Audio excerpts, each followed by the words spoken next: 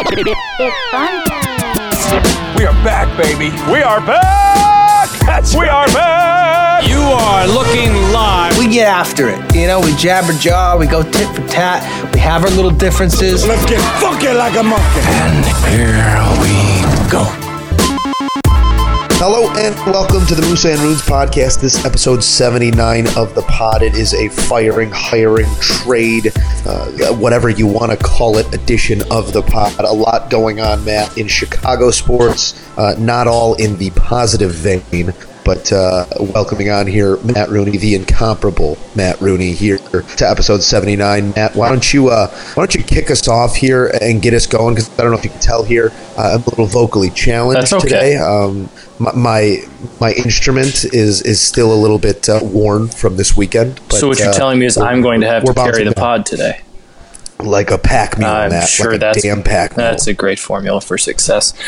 I think we both know where we're starting, though, here. Yeah, and I'm not sure there was a timely firing of Joel Quenneville. I'm not sure there was a story in Bears season after a Bears 41-9 win that could get us to not lead off talking about the Bears outside of this one, or like the Blackhawks trading one of like Patrick Kane or Jonathan Taves, right? I think this is the firing of Joel Quenneville is the one story I think that could get us to not talk about the Bears first, but I think it's very justified that we lead off with this. I don't know, but I think I like with the Khalil Mack news, I think I might have broke this news to you as well, sending you a text.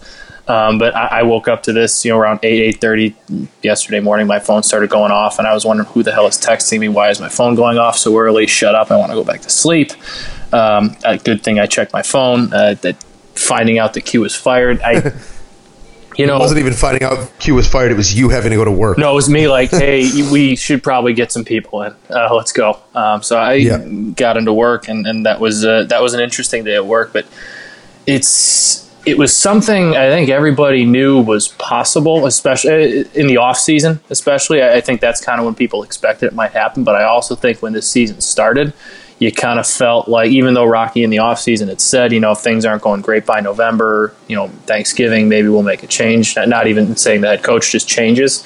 I think you kind of thought when Joel Quenneville survived the offseason and Stan Bowman survived the offseason that both were going to be safe until the next offseason. I think the way this went down was not necessarily done the right way. I think if they were going to let go of Joel Quenneville, it would have been a courtesy and classy way to do it in the offseason and just kind of have this whole, same thing the Cubs will probably do with Joe Madden after next year. The whole, we're mutually parting ways here. This is a split decision. It's been, however many years we've had this much success.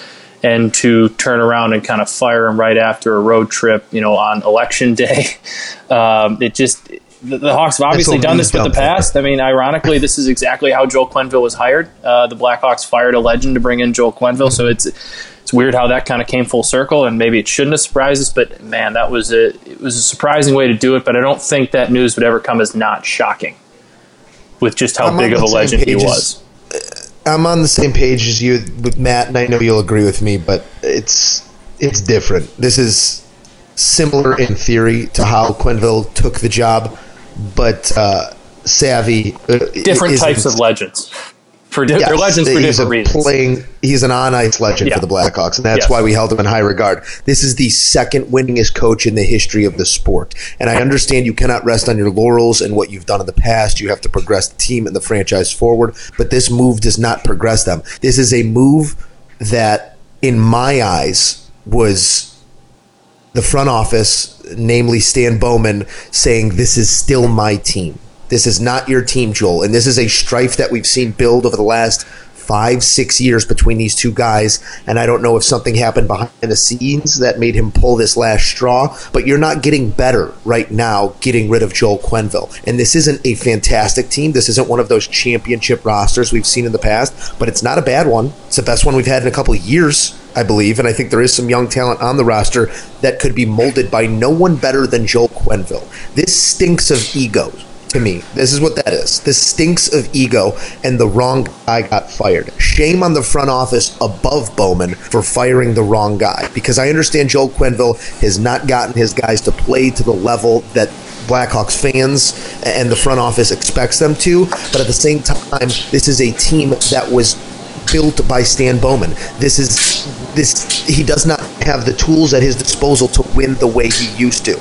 The guy that should have got fired was the one that traded away Panarin and Hjalmarsson, or let Hjalmarsson go. That's the guy who should have gotten fired. The guy who has set this team up for failure.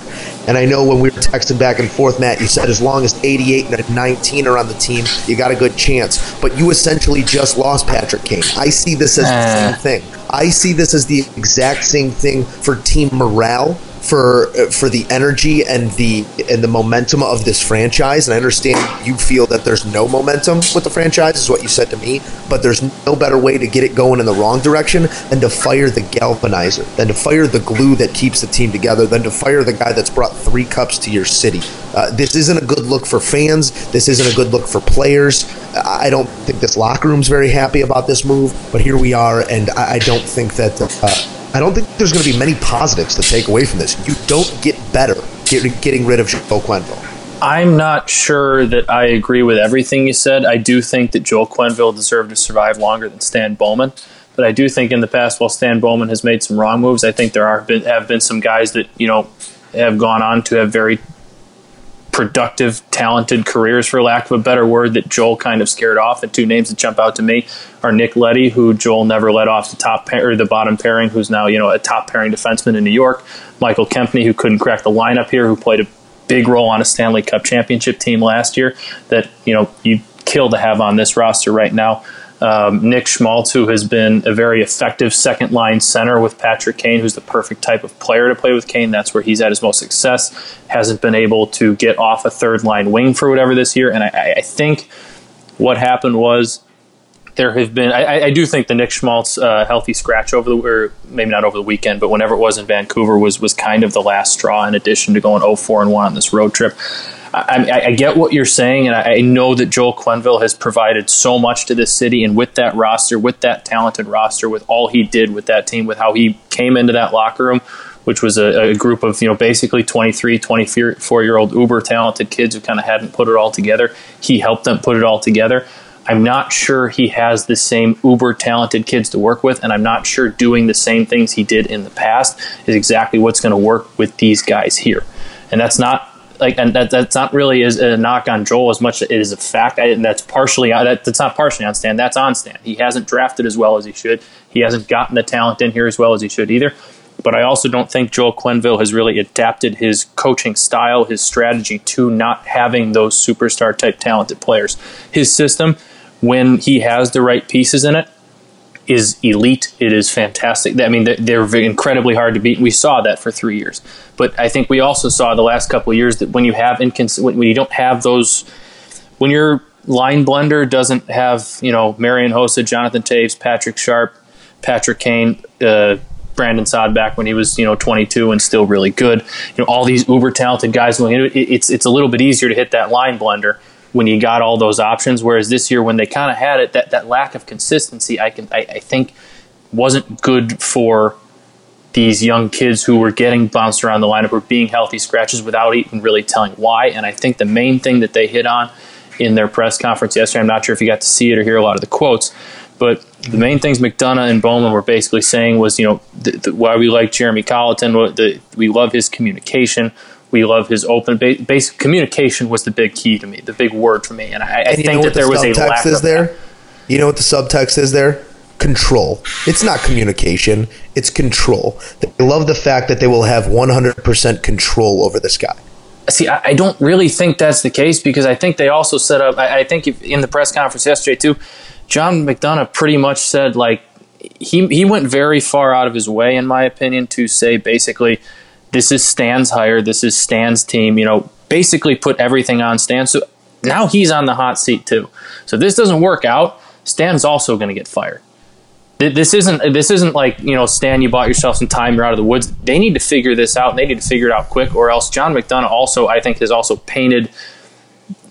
I think this was cleverly timed as well to, put this on Stan, make this look kind of bad, so when he comes in at the end, and if this doesn't work out, that he fires Stan Bowman, he's also kind of the white knight and gets to look pretty good too. I don't think this is we can control you type move. I do think they brought this guy in because they from all accounts, from things I've read a lot on this. I've yesterday at work when I had some downtime, I was looking up every article I can read. By all accounts, this head coach they brought in is thought of as an up-and-coming guy, an up-and-coming head coach in the NHL, a guy that people think in a very smart, high regard, and a little bit more of an analytical approach than Joel. But I think it's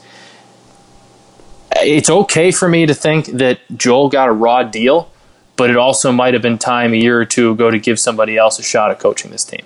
That's kind of my thing here. I think Joel got an absolutely raw deal. I think he should have been the one to outlast Stan Bowman, no doubt about it. But I also don't think that it was the wrong decision to. I think it was the wrong decision to do it now, but I don't think it was the wrong decision to give somebody else a crack at this team. Yeah, I get what you're saying there, Matt, but to me it just looks like I forecast it. I'm trying to forecast it because the bar is championships with this team. They've set that bar over the last decade that championships are the standard. And to me, this is the first, maybe not first, but one of the first dominoes falling in the wrong direction to the end of something that was fantastic, to the end of an era.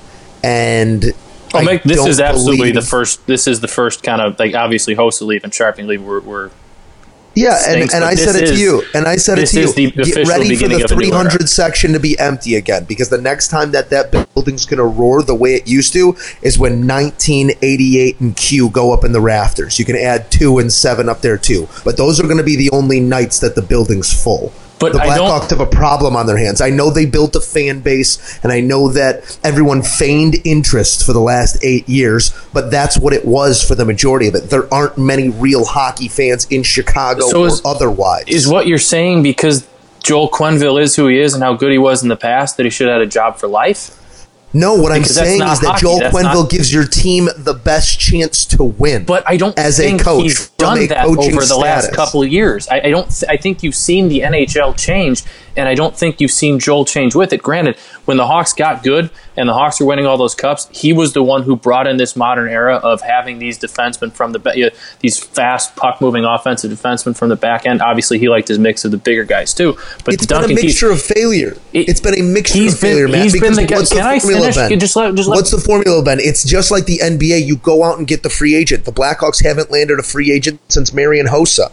There hasn't been a big name signing since Marian Hossa. Is that Joel Quenneville's fault? The idea that the NHL is all about going out and getting the big free agent is it's just wrong. The idea in the NHL is draft and development. Granted, they haven't drafted all that well. They also haven't developed all that well, and that does fall on the coaching staff.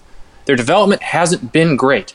There have been a lot of Hawks draft picks over the past few years that we've seen that are these, we expect them to be really good, these first-round picks that have flamed out. Partially that's on the drafting, or the drafting. Partially is on the development, right? It's probably more on the drafting side, which is, again, why I'm with you. Joel Quenneville shouldn't have been first to go behind instead of Stan Bowman, but that's part of it. The NHL is not the NBA where you go out and the people that spend the most money. Free agency is funny money in the NHL. It's stupid, and people throw out way too much money every year. The NHL is about drafting development. That's how the Hawks got where they were. Granted, Marian Hossa helped, and he was the what pushed them over the edge. The reason they got to where they were is because they drafted Jonathan Toews, Patrick Kane, Duncan Keith. They traded they drafted Brent Seabrook. They drafted Corey Crawford. They traded for a minor leaguer in Chris Versteeg. They traded for Patrick Sharpen, who's a minor leaguer. It was developing talent. It wasn't going out and spending stupid money on free agents outside of Hossa and Campbell. My point is that there are failures on both sides of this. That we can agree with. I'm 100% with you. I just am uncomfortable with the direction of the franchise right now because it's headed down and fast. I agree with you there, but I think it's also been headed that way for a few years now, and it's. I want to make this perfectly clear. I've tried to. I'm not anti Joel Quenneville or what he did, and I want you understand the move. I don't understand the move, and it's. And I don't want to sound like a snob. I watch the game of hockey a little bit closer than I think the average Hawks fan. I don't think that's unfair of me to say. I grew up around the game. I kind of know what I don't know better than maybe my brothers or whatever what they're watching, but I think I know a little bit about what I'm watching. And Joel Quenneville's style never really adapted to what the NHL has become. He's the one who helped usher in this new era of speed from the back end and all that stuff, but he hasn't really changed his style to reflect the even newer NHL. That's kind of surpassed what he was doing. There are definitely flaws that, I don't want to knock Joel Quenneville. He is the second winningest coach of all time. He's a legend. He's a fantastic head coach. But part of that too is he's had some flaws, some strategic, ideas, whatever, that were covered up by coaching 3 of the NHL's voted top 100 players of all time in their primes. I mean, there's no denying that having those 3 absolutely, and he helped them as well, but having those 3 helped boost him a little bit as well. And it's a little bit easier, like I said, to hit that line blender when you're blending a Patrick Sharp in his prime down to your third line. That's all I'm saying. There's a stubbornness to Joel that I think finally got kind of the best of both. And obviously, you touched on it earlier, him and Stan had an awful relationship. And as much as they want to say they had a great relationship in the press conference yesterday, they did not like each other. They didn't see eye to eye a lot. And eventually, one was going to win over the other. But it was time for a change, and I'm not sure they made the right one. But I think it might have been time to make for both of them to kind of be out at some point. That's just kind of where I'm at. I guess from your point of view, it was time for a change, but it was the wrong time for a change in my eyes. It should have been either in the off season or in the next off season. You now lose another season, and I think it's a throwaway. What are they going to do with this guy? I have seen. Well, a lot of people said is he a seat filler, or do they have plans of getting a coach? No, he's not the interim. Is this the coach of the Blackhawks for the next decade? He's not the interim head coach. They hired him as the head coach, which shows you they do actually believe he's going to be here for a while. Because if he was just some sort of patsy holdover, they would have said, "You're the interim. Here you go. Go ahead." This has worked in the past in the NHL. It's a little bit, different from most sports. A couple years ago, Boston, the Bruins, they were kind of middling. They went and they fired Claude Julien, who was seen as behind Mike Babcock and Joel Quenneville, the best coach in the NHL. And, what have they done the last couple of years? Well, they've just been atop the Eastern Conference. They haven't gotten to where they need to get, but they've been a different team. But part of that has also been they drafted well, but they brought a guy who was a little bit more familiar with developing younger talent. And that's where I think where they like this, Jeremy Colleton, because he's been the head coach of Rockford. He knows a lot of these younger talented guys, or not younger, the younger talent on the roster. He's developed them. He has good relationships with them. So it's not like they're just throwing in some random new voice who none of these guys have ever heard of. They're all familiar with him. He's been around the building. They know who he is. And he does have, if you listen to a lot of the younger guys talk yesterday, read their quotes, they have a lot of respect for this guy and like the style of coach he is. Well, I'm rooting for him, and I hope it's good, but I think what I'm seeing and what we're seeing is a slow bleed. And I think at the end of a dynasty, and to hearken it back to, I don't know, maybe the Patriots, you're seeing the last couple of years of a dynasty, but when it goes, it's going to all go at once. I wanted to see the Blackhawks, and I'm not going to call it a dynasty because they haven't won in some years, but I wanted to see the Blackhawks era go at once. I wanted to see him get bad all in a hurry. I wanted to see 1988, 7-2, all leave at once and ride off into the sunset with Q. You want to see it happen with the Bulls, for a while, basically, and then be bad for a while. Now we're going to watch a team bleed out and die and be bad for even longer. I'm not is what I'm forecasting yet. I'm They're not going to go one at a time. I don't it's trust. Be slow. It's going to be a decade. You're going to look back at as that great period after all of the success we had. I'm not there yet, and I don't really trust Stan Bowman exactly where to get them where they need to be. I'm not sure in the offseason he's going to be one making the decisions, which is where I have, I guess, hold out a little hope. But I still do think there's a little bit more younger talent to come here. I know there's some very talented, highly thought of defensive prospects that are on the way. They have a 19-year-old who's already playing first pairing minutes. Adam Boagfest almost made the team out of camp this year. Granted, if you look at the blue line, I mean, it wouldn't be that hard to make the team, but he's also a guy who saw us 2-3 years away that almost made it right out of camp in his first year. So I think there's some talent there, and I'm not ready to call the dynasty, whatever this era is, dead yet, because Patrick Kane's, just about to turn 30. Jonathan Toews is 30. So they're older, but they're not. I mean, in hockey, that's they still got some years left. I think there needs to be a little bit of an overhaul talent-wise on the back end, but I'm not ready to call it for the Blackhawks yet. Well, I can understand your fears though of the slow bleed. I can absolutely understand those fears. I think it stands face too. Yeah, that's fair. He honestly, if you look at a picture of Stan Bowman from 2010, I've never seen him smile. Even when he has the cup in his hands, he's like got like an open. He's smile. got like an open mouth. It's not even a smile. But like the amount of like wrinkles and aging he's done in the last 10 years. If you look at him, he looks like he's aged 20 years in the last 10. Question: Colleton. How Jeremy Colleton, 33. Okay, so maybe we'll bring in a little Los Angeles Rams luster here. Worked for them. A little young coach luster. Oh, goodness. All right, Matt. Well, obviously plenty more going to come out of this as the season goes on. I wouldn't be surprised if there's a tell-all at some point, maybe not in the near future, but just the way that this went down. Smells a little fishy, smells of ego to me, and there could be hopefully of this a great Quenneville saga. There could be hopefully like a great book that comes out of this, and not yet, or even during Patrick Kane, Jonathan, their careers. But like I got your title. It's called Q&A. Quenneville and ass. Oh. Jesus. Now let's move on before I start swearing here. Let's go positive. Don't want you to raise your voice. Bears coming away. I know. I gotta get a little chamomile going here. Bears coming away victorious as we demanded a couple weeks ago, saying you gotta beat the Bills, you gotta beat the Jets. They've gone out there and convincingly done both of those. They must listen to the pod. They do. Now you get a little divisional matchup with the Lions. Another, in my eyes, must win if you want to make the playoffs, if you want to win this division.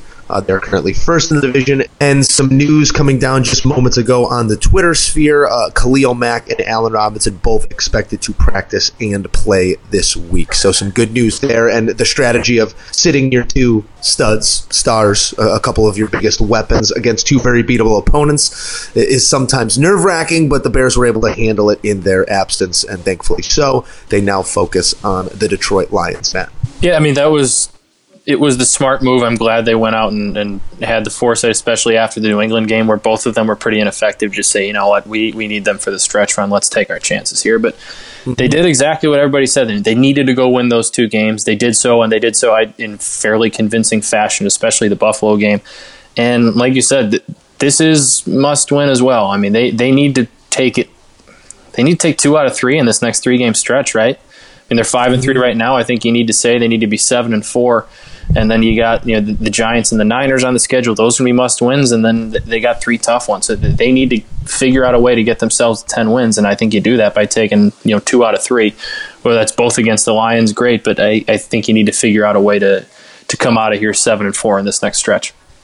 Yeah, getting to 10 wins, and if you come out and you play defensively the way that they did last week, I don't know if there's an opponent that they can't hang with. Yeah, that defense is getting Khalil Mack back. It was a Nathan Peterman-led offense that was ready to give the ball away, but at the same time, these guys found themselves around the ball. They were active around the ball. They got to the quarterback. They again stopped the run. The defense looked fantastic. Offense got it done, too. They pitched in points. Mitch Trubisky kind of becoming a second-half quarterback with zero pressure on him, which you want to see him succeed at all times, but a lot of missed throws again in the first half, but that's, I think, who Mitch Trubisky is right now. I think that's something that doesn't get cleaned up to the offseason ever. The accuracy is an issue, and he's one of the more inaccurate quarterbacks in the league if you look at the metric, and that's not the worst thing in the world because Tom Brady's high on that list. There's a couple other guys who have, by percentage, missed a lot of open targets. Mitch Trubisky's the leader in that clubhouse, but he did find a way to keep his team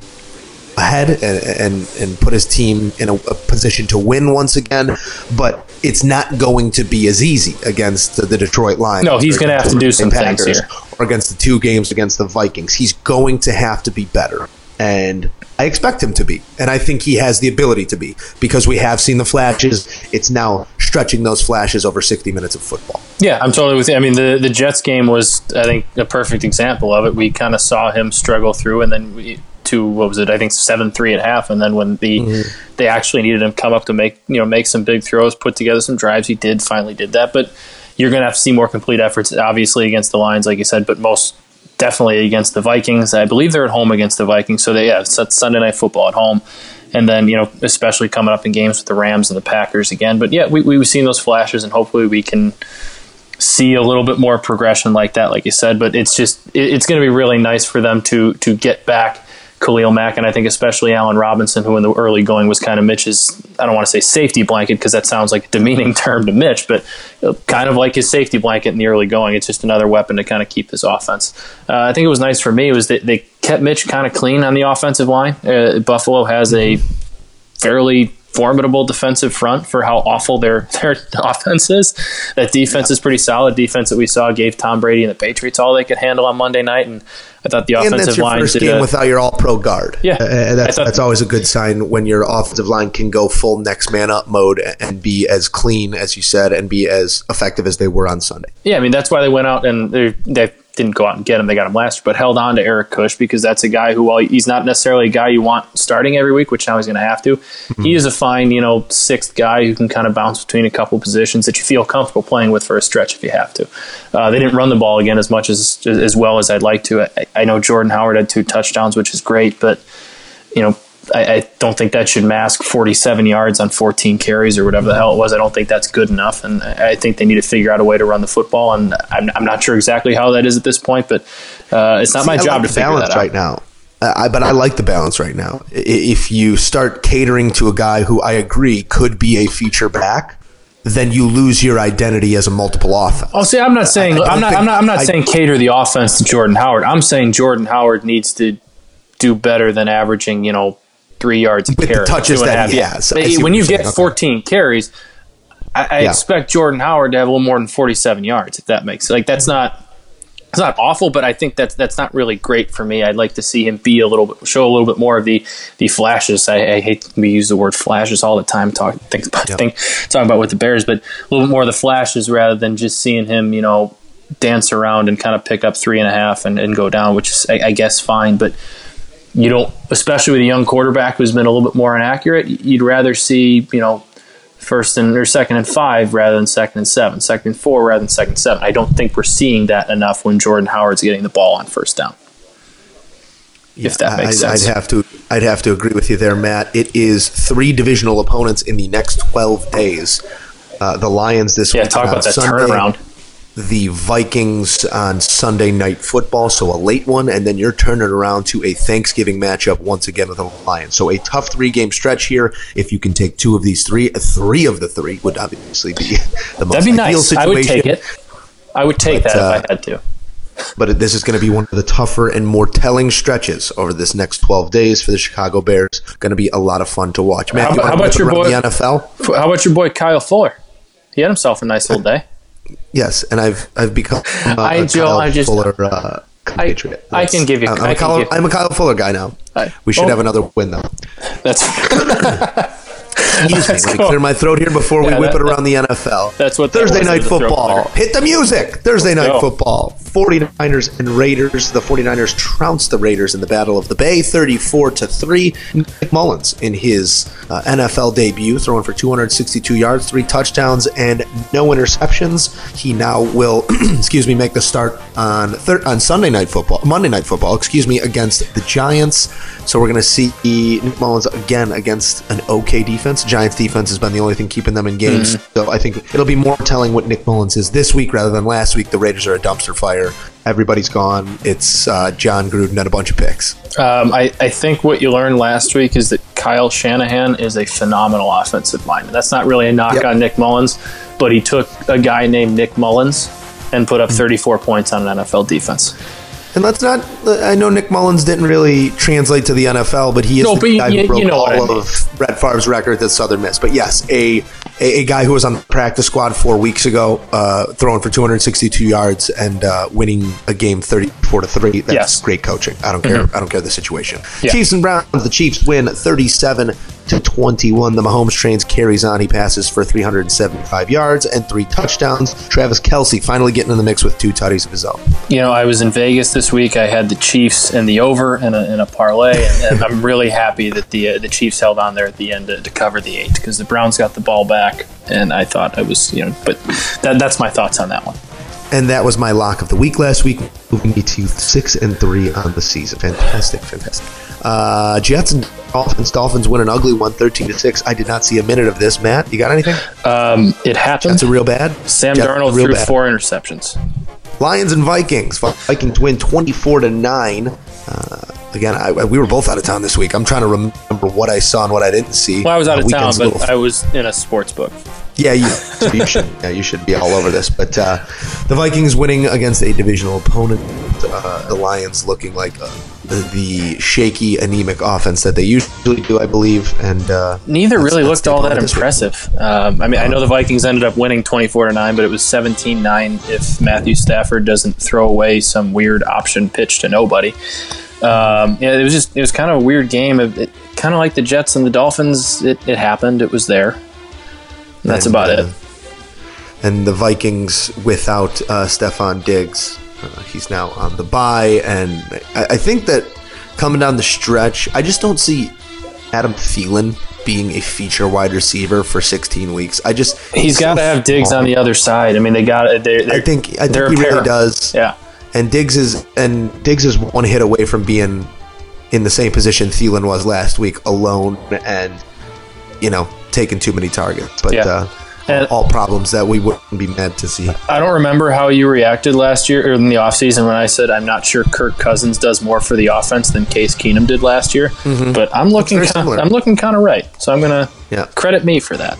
Good job, Matt. Falcons and Redskins. The Falcons even themselves to 4-4 with a 38-14 win over the Redskins. Julio Jones breaking his 12-game touchdown drought. He scored. Matt Ryan throws for 350 yards. I think we saw peak Falcons, but that's kind of what the Falcons have been for the last half decade. Is you see peaks, but there's big valleys too. So if they can sustain this type of play and string together some wins, I think you're looking at a playoff Falcons team again. Yeah, I'm going to credit us again, but we said a couple weeks ago if the Falcons won, that they were 1-4. If they beat the Bucs in that game at home, kind of watch out. They'd be right back in the thick of things. Look, now they're 4-4. On the other side, Washington, I can't figure them out. One week they look really good, and then another week they lose by 24 points at home. So they're a tough team to figure out. That's what happens when your driving force is a 1,000-year-old running back. Is there's going to be some good weeks and there's going to be some bad weeks. And Alex Smith. Yes. Oh, of course. Speaking of quarterbacks who changed jerseys but changed nothing. Yes. Buccaneers and Panthers. Panthers win 42-28. I think my biggest takeaway here, again, not one that I saw a ton of, but my biggest takeaway is that Christian McCaffrey is sneaky one of the best players in this entire league. Yeah, he kind of flies under the radar because Cam is so polarizing and so talented. I mean, Cam threw for 247. I think he rushed for a couple as well. He kind of falls under the radar there because he's just kind of he's not always doing it on the ground. He's doing it through the air too. And him and Cam are a really, really tough duo. I know Cam doesn't have a ton of receiving options or receiver options, but man, Christian McCaffrey is as good of a weapon as they come, I think. We've got the Steelers and the Ravens in a little bit of a rivalry matchup there. The Steelers winning 23-16. Big Ben going down for a short moment, laboring himself back to his feet and leading the team to victory. I think he said, I thought I was dead. Man, talk about two teams going opposite directions. I mean, when these two teams played on Sunday Night Football, what was it, 3-4 weeks ago? And we kind of all thought this is the end for this. We talked about the end of the Blackhawks, kind of thought this might be the end of the Steelers, and now they're 5-2-1. The Ravens looked like they were going to run away with that division. They've lost however many in a row, 4-5. They kind of look like they're lost a little bit. Now you're even seeing John Harbaugh in the a hot seat. I don't like to say off. Just two teams going two absolutely different directions you didn't really see coming. Texans and Broncos. The Broncos with a field goal to win it at the end. They do not convert. 19-17. The Texans win now 6-3, and I believe the Texans have won something like 5 straight. Yeah, so the Texans started out 0-3, and now they're 0-3, and they've won. I believe it was 0-3. They've won 6 straight games, and looking like a bit of a juggernaut. Looking like the team that we expected them to be. Honestly, yeah. When they came out 0-3, that was more of a surprise than 6 straight wins to me. They weren't overly impressive in this one, but again, it's a road game in the NFL, and you don't have to really be overly impressive as long as you come out with the win, and that's what they did. And with how that division's kind of shaping up, it looks like they'll probably run away with it. But like you said, they're turning out to be the team we thought they were week one before that 0-3 start. Chargers and Seahawks. Chargers win 25-17. Kind of another lame duck game, but I think the headline here, Phillip Rivers making his 200th consecutive start. Pretty unbelievable when it comes to the NFL. I don't care what position you play. Yeah, he's going to go down as probably the more underrated quarterback of that era, especially that draft class, because, Big Ben has the 2 Super Bowls. While Phillip Rivers is better than Eli has the 2 Super Bowls, and now Eli's polarizing because of how bad he is. Man, Phillip Rivers just keeps flying under the radar and just keeps producing and winning. And I'll tell you what, I'm kind of getting more and more excited for that Chargers-Chiefs matchup towards the end of the year, because that's a fun rivalry, and both these teams look really, really good. The Rams and the Saints went at it in a battle of a possible NFC Championship preview. The Saints... You say possible because the Bears. 35... Yes, exactly. Okay. The Saints coming away victorious 45-35. I think the Rams just dug themselves too big of a hole there in the first half, and this was the Saints at home, one of the toughest places to play. The Rams don't come out of there with a win, but I think they come out of there knowing that they can play with any team anywhere. Yeah, and that's a great point. The silver lining for the Rams, but the Saints putting their foot in the ground and saying, hey, this NFC goes through us right now, and I really think it does. We'll get to that more later on in a buy or sell, I believe. But the Saints making a statement to the NFC and the entire league that we're here to play. Man, I was watching this game. I was actually on the plane on the flight home. I had this going. I love the Bears, and I think on any given Sunday they can beat any given team, but they're not in that class yet. As much as we want them to be, as much as we hope they will be one day, they are not in that class, and I'm not sure there's anybody outside the New England Patriots and Kansas City Chiefs that are in that class. But I think we absolutely saw the class of the NFC in that game. And again, not that the Bears can't beat anybody on any given Sunday, but those two teams really set themselves apart, I thought, and that was as fun of a game as I think you're going to see in the NFL this year, outside of maybe Patriots Chiefs. Sunday Night Football, Cheeseheads and the Patriots, 31-17. The Patriots come away victorious in the battle of Rodgers and Brady. I'm so glad it's over, so I don't have to hear about that. Drop it. There is one Tom Brady. Okay? Thank you. Cool. Aaron Rodgers can throw the ball from 7 different arm slots. He's got 1 ring. Get off my porch. Patriots 31, Packers 17. There's a difference between the best and the most talented. Mm-hmm. That's kind of where I'll leave that. But the more I watch the Patriots, I'm going to take this away from the quarterback battle, because that's all we literally heard about for like 2 weeks building up to this game. James White is one of the more underrated, undervalued weapons, I think, in the NFL. I'm not seeing, I forgot to look up his box score, but I know he ran pretty well, and he's out of the backfield. We talk about Christian McCaffrey being an elite weapon. James White's an elite weapon catching the ball out of the backfield, because they got guys like Gronk, Edelman, Gordon. Those are the guys that get all the attention, and Patriots running backs seem kind of recyclable over the last couple of years. This one's stuck for a while, and I think this one's sticking for a while. In the Falcons game, he could have been that Super Bowl MVP. He had 3 touchdowns in the second half.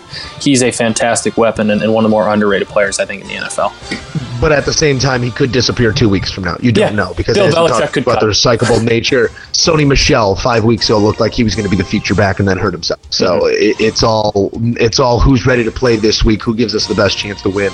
Don't look now. Josh Gordon, 5 receptions, 130 yards, and a touchdown. We said it was either going to go great or he'd be gone after 2 games. And it looks like he's going great. Dangerous. Peligroso. Titans and Cowboys, Monday night. I was on a plane. Titans win 28-14. You didn't miss much. Dak Prescott doesn't look great, but he wasn't great. That Cowboys have a new toy to lean on in why am I blanking right Amari now? Cooper. In Amari Cooper, thank you very much. Coop scoring 8 minutes into his debut, but I think they need to get Coop the ball more. I think they need to get Zeke the ball more, because Ezekiel touched the ball 1 time in the fourth quarter. Mm-hmm. So I think coaching might be the issue there. They need a new head coach. I mean, it's. Yeah. I know there might not be any benefit to do it in season, because what's it going to change at this point? But they need a new head coach. They have. Dak's not the greatest quarterback in the world, but Dak's a solid quarterback. Zeke's an elite talent. Amari Cooper has flashed. I mean, I was just 1 game with him, but he's flashed being a very good receiver. That Cole Beasley wasn't involved at all. Alan Hearns is a talented guy. They have some weapons. They have an offensive line. They don't perform, and that's the coach has to be accountable for that. That's your NFL whip around there with Matt and Joe. Matt, let's move it right along to the Diamond MLB trade deadline. Jesus, Mary and Joseph. No, the season ended already. The MLB free agency frenzy about to hit a fever pitch. The White Sox making an extension move in the managerial position. Talk about a news dump. They do it yesterday on the. They're going to be around for what was the extension? They didn't say the details. They said just beyond the 2019 season. So I think his contract was up after this year. So it's just they didn't pretty much a concession of Joe Girardi to the Cubs. I think. Yeah, I think that's kind of what's going on there. Yeah, pretty much. Okay. I think that's something we're looking for. Sox said to be big players still in the Machado and Harper sweepstakes. You said you saw a report that says the Cubs have stepped back from those negotiations a bit. Yeah, that's been the consensus here about the last week is that, obviously throughout the season, every Cubs beat reporter, writer, national beat reporter was telling you how the Cubs are going to go sign Bryce Harper. They're going to be placed for both. Now it's starting to come out that, they're probably not. They're probably going to try and spread the money around a little bit. Maybe that's because of how they flamed out in the playoffs and think their problems stem from more than just one big bat, one big name, whatever. Yep. I think they too just committed whatever it was $13-something million to Cole Hamels, so that's some money there. Their payroll's already incredibly high, so I don't see them unless something changes, unless they get something big off the books. I don't think they're going to go out and be big players for those guys. Which they have a very talented roster. They don't really need to go out and get either of those guys. Those guys are a luxury for them at that point, and maybe one that they want to hold off on splurging for. And John Morosi, splurging is an understatement because John Morosi's report came out that Bryce Harper turned down a quote aggressive deal from the Washington Nationals. The report was 10 years, $300 million. 10 years, $300 million. So yeah, 10 years, $300 million is not going to get it done apparently for Bryce Harper. I think he wants to be the first $400 million man, and God bless you if you can get it, Bryce. The only way he's getting that is if it's a team opt out after like 5 years, and the team's just obviously like it's got to be. Yeah, no one. I don't think Bryce Harper's got 10 years of baseball left in him. There's one $400 million man in baseball right now, and that would be Mike Trout if he hit the open market. And no one gets to watch him play baseball. Yeah, but no, he's in Anaheim, and nobody really watches him. He's playing in the Los Angeles suburbs at 1 a.m. That's when no one gets to watch him play. We've said it on this podcast. The Sox are, if they don't get one of Machado or Harper, it's not going to be because they didn't try. It's not going to be because they didn't offer them a ton of money. It's going to be because those guys wanted different opportunities. I don't think the Sox are going to get Ricky. I don't think Ricky's going to get outbid. I don't think he's going to get outbid, but he might get out. Where somebody might see a better opportunity. Maybe Bryce wants to stay out east. I'm not really sure, but they will not be outbid for either one of these guys, and it's going to be fun to watch their pursuit of. Maybe Matt, both. Maybe we get both today. Let's jump back to the gridiron. College football ranking coming out. Bama still 1, Clemson 2, ND 3, and the Michigan Wolverines breaking into the top 4. Does this make sense to you? Yeah, I think everything looks right. I think it's all going to change after the SEC championship game. I think the SEC championship game is going to tell the story. Here is my question and Michigan could hang in this 4 spot for the next 4 weeks, not lose, and still get bumped. That's kind of my question. Which I don't think this is going to happen because I think Alabama is going to beat Georgia by 2 or 3 touchdowns. Say Georgia wins by a point. If Georgia loses on a last-second field goal, Georgia's out. They'd be as a 2-loss team. They'd be out. 2-loss team, yeah. If they lose by a point, and their loss to LSU was by a point or a field goal. Okay, Georgia wins. Georgia wins. That's my argument to you, because if Georgia wins, obviously they're in. If Georgia wins that SEC championship game, and it's a walk-off field goal, and they beat Bama 31-30, whatever the hell it is. Do you really see, especially after LSU just lost 29-0 at home, they were outgained 500-something yards to 100-something. They never really sniffed the end zone. Well, their defense hung in for a little while. It wasn't really all that close. LSU is a 2-loss team now that only dropped to number 7. They're still ahead of 1-loss teams, West Virginia, Washington State, Ohio State. Mm-hmm. The committee clearly doesn't see that Alabama loss, that shellacking from Alabama, as a bad loss, which means that look at how highly they think of Alabama. Someone's getting I think bumped that if shows- Alabama's a one-loss team. Now, if they lose by 2 touchdowns to Georgia, okay, they're out. Then they deserve to be out. Yeah. But if they lose in a close game, a walk-off field goal, I think you're just seeing SEC bias there. Matt. Could be. The fact that LSU didn't drop that far, I think Could it's just SEC bias and trying to keep LSU high enough to be in a marquee bowl game as well. That's fair. That's a fair point. Not that they don't deserve to be, but like you said, unless Bama lays an egg, which I don't see happening, unless they lose by 2 it's all moot because they're going to win out. to They're going to Georgia. win out. But Yes, but if Georgia does pull off that victory, I think it's still a no-brainer. Georgia, Clemson, or in what order I don't know, but Georgia, Clemson, Bama, and ND. yeah, I mean, I'm kind of with you, unfortunately, and Michigan's doing their best to make a case, and I was a little bit surprised to see, Michigan State still in the top 25. Michigan State was not ranked last week. They jumped all the way to 18. Penn State lost 42-7. They're still in the top 20. So Michigan still has those 2 resume looks. But I mean, you look at their wins. I mean, Penn State was the most impressive one by far, and that was against a beat up Trace McSorley and a team that's kind of on the ropes, I guess. On the ropes, close to being knocked out for the year. Michigan still controls their own destiny, but they're going to have to do it impressively against Ohio State. Now, if they go out and rout Ohio State and they rout the Big Ten championship, it's going to be tough to keep them out. But we'll see. I mean, I think it's more likely that they lose to Ohio State. I think that it's more likely that they lose to Ohio State than Georgia beats Bama. I guess what I'm saying. Yes, I think the committee's going to have a decision to make with a 2-loss Michigan team, and obviously there's no decision to be made there. Yeah. Then you have a 4th spot open with a number of teams who could make a case for it. I think that's where it's really confusing if they lose to Ohio State. But it's all going to come to fruition in these next few weeks, and the committee will find a way to leave someone out because that's what's going to happen when there's 4 teams. Did you watch that selection show or whatever last night at halftime or in between the 2 college basketball games? I had it on. I wasn't watching it. It was on. David Pollack. I think it was David Pollack.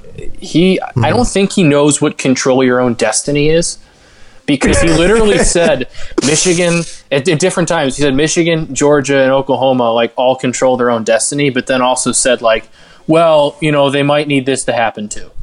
It's David. No, it's one or the other there, buddy. Okay, Georgia, I'll give you. Georgia does control their own destiny because if they went out and beat Alabama, they're in. Michigan probably does, but you don't know that for sure. Oklahoma absolutely doesn't. Oklahoma needs at least 1 team ahead of them to go down. And you're well, if they went out and do it impressively and get a little bit of help, maybe they're in. It's okay, that's not control your own destiny. I guess they control their own destiny, but their destiny might not be the college football playoff. Yeah, I guess could be the argument. They control their own destiny, but it might not get them in. But they might be destined for I don't know, the Cotton Bowl or whatever's not maybe one of them this year. They're destined for something. I'd sign up for that. That's for sure. Matt, let's jump into our locks in the week here before we get to a little bit of buy or sell. Currently sitting at 6-3, both of us notching wins last week. Pat ourselves on the back there for a moment. Credit us. I'm currently sitting at 6-3, and you are about to make the turn to 500, sitting at 4-5. Matt, who's going to get you to 5-5? Give the folks a lock. The old saying goes, Joe, if it ain't broke, don't fix it. I'm going to stick with the New England Patriots. 6.5 now, I'm seeing. -6.5 at Tennessee. I'm going to take the New England Patriots, 6.5. The New England Patriots. I think we've both kind of taken similar approaches. Yeah, you've been a Chiefs guy. I've been a Patriots guy. I rode the Chiefs. Yeah, I rode the Chiefs for a couple weeks, and I think I went 1-1 with the Chiefs. I'm going to jump off the Chiefs train here this week. 17's a lot of points. Yeah, 17's a lot of points in college, let alone the NFL. An NFL line. But I'm going to ride with our Bears, and I always say don't bet with your heart. But for lock's sake, I really like the line this week, 6.5. They are laying against the Detroit Lions at home. I think that Matt Nagy really has this team in a good place mentally going into a marquee matchup or going into a divisional game, whatever you want to bill it as. I think they understand the moment. I think they understand what they can do for themselves not only this Sunday, but you put a number up on the Detroit Lions and you win this Sunday and you get in their heads for Thanksgiving Day. So there's a lot. This is a mentally Sunday. Not just for the record, this is mentally very important for the Bears. I think for their mind state, their mentality going into these divisional matchups. I agree with that, and I think they understand that, and I think they are going to act upon that. This is going to be at least a 10-point win. Hey, last time you picked the Bears as your lock of the week, they went out and won 48-10. People forget that. That's me knocking on wood. Okay, I thought someone was in your door and you actually had to stop the podcast.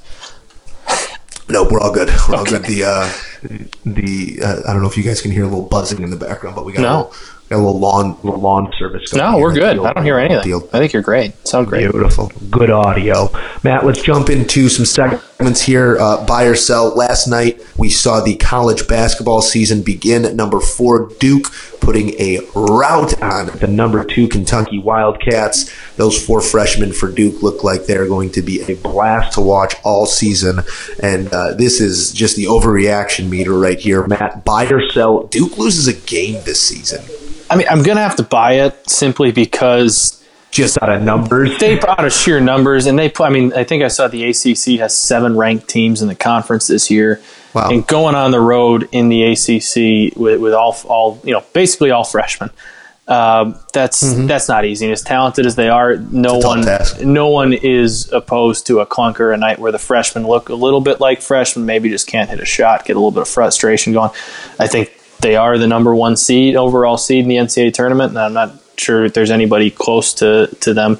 At least looks like they're going to be close to them at this point. Obviously, it's incredibly early, but it doesn't look like anybody's going to be able to compete with them on a consistent basis. But I don't think they're going to. It's hard for me to predict college basketball teams going undefeated, so I'll sell that as good as they looked last night. Fair enough. I have one for you. It's your turn now. Yeah. Breaking news on the pod this morning, Joe. It's always great to break news on a podcast. Des Bryant is a New Orleans Saint. Signed for the rest of the year. You're about to steal my buy or sell, by the way. No, I'm not.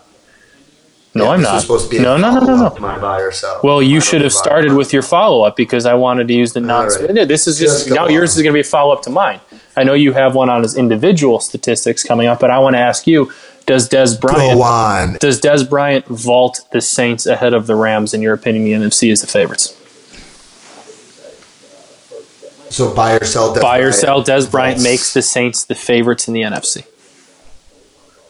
I am going to sell that because I think that after last Sunday's game and prior to the trade, they did just that. So I think they vaulted themselves without it. This is the sugar on top. I think this is very much without the personality issues of Josh Gordon, very similar to that situation where it could bear serious fruit or it could be a total nothing move. Mm-hmm. And I think that's a credit towards the sell of this question because you don't know what Des Bryant is bringing. But I do agree with the fact that the Saints are now the team to beat. I saw what I saw last week. I know the Rams are a really good team, but I value a head-to-head more than pretty much anything. Yeah, for me with the Saints, it doesn't matter what talent moves they do to bring somebody in.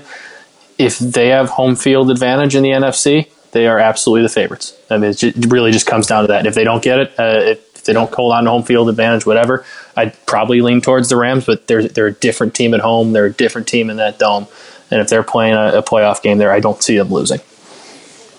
Who dat? I think it just comes down to who dat. Basically. Matt, we're going to stay on the Dez topic here, as we said. Buy or sell. Dez collects 3 touchdowns and 300-plus yards during the second half of the season here with the Saints. I'm going to buy the touchdowns, and I'm going to sell the yards. I think they spread it around so much. That's my answer. I think they spread it around so much that 300 yards in 8 games might be a little bit tough because I think there will be some games where he doesn't get that many looks. But I think with who Des Bryant is, his size, his frame on the outside, he's a perfect red zone target for Drew Brees. Yeah, and with Michael Thomas playing as well as he is, and Alvin Kamara being as good as he is, they're not going to be able to do much more to Dez than just kind of cover one-on-one. I think he'll take advantage of those matchups, and he's got one of the best ever throwing the ball to him, so that'll only help. All right, I'm going to ask you, Joe, buy or sell people celebrating getting ready for Christmas before Thanksgiving's even happened? Because it's a little bit – I don't like this whole let's skip Thanksgiving. I don't like it. I like Thanksgiving. I'm a fan of Thanksgiving. I think it gets a raw deal from people wanting to celebrate Christmas on November 1st right after Halloween's over. huge fan of Thanksgiving as well. Thank you. I think Thanksgiving falls victim to not really having a set of decorations. Yes, you have your cornucopias, your gourds, a little bit of residuals from the Halloween. This was just you using an excuse to use cornucopia, wasn't it? No, I love the word cornucopia. It just kind of came to mind. But I think that Thanksgiving lacks in the pomp and circumstance of the other holidays, unfortunately. But I'm going to sell it. Thank you. I don't mind you. I don't mind you getting your Christmas shopping done because I love to be ahead of the game there. But the true celebration does not begin until after Thanksgiving for me. I think that's fair. Christmas shopping, fine. Decorations, Christmas music, and all that. Let's hold off a little bit. Let's give Thanksgiving its due. Maybe you sneak like a little touch here and there, a hint of Christmas season. But you want to bake Christmas cookies? You want to start baking Christmas cookies? I'm all for it. I can live with that. You want to bake Christmas cookies? I'll happily eat them.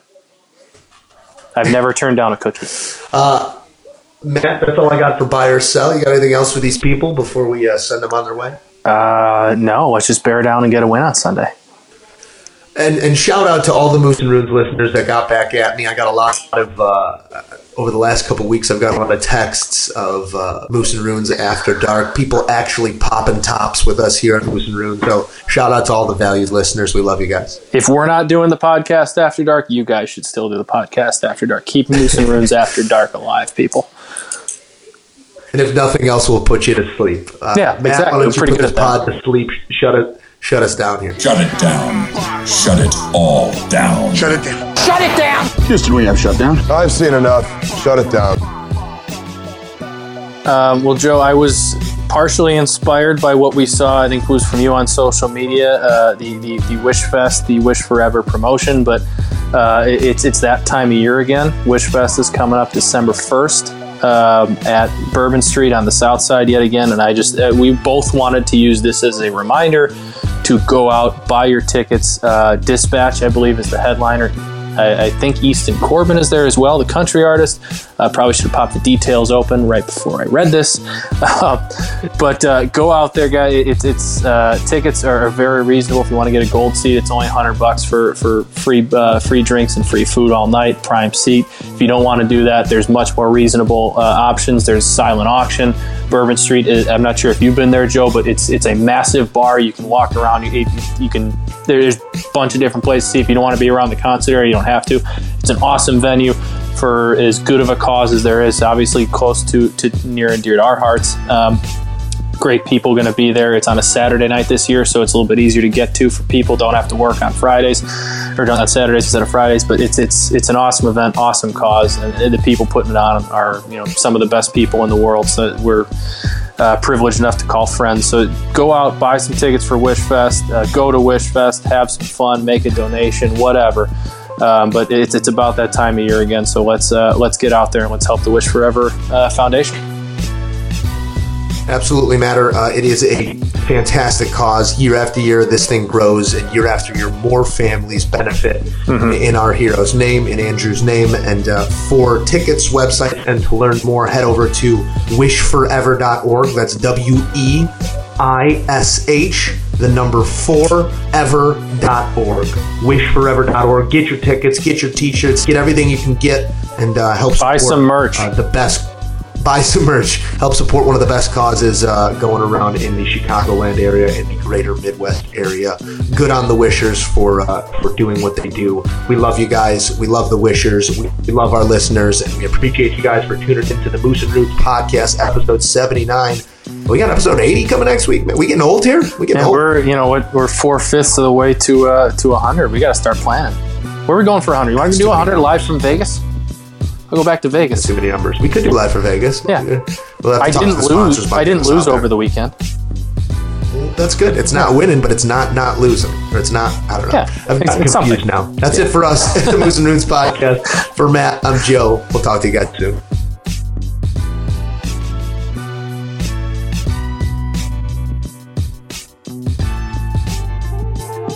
May God give you for every storm a rainbow, for every tear a smile, For every care, a promise, and a blessing in each trial. I swear I've seen a lot of stuff in my life, but that was awesome. Chicken on the steak was phenomenal.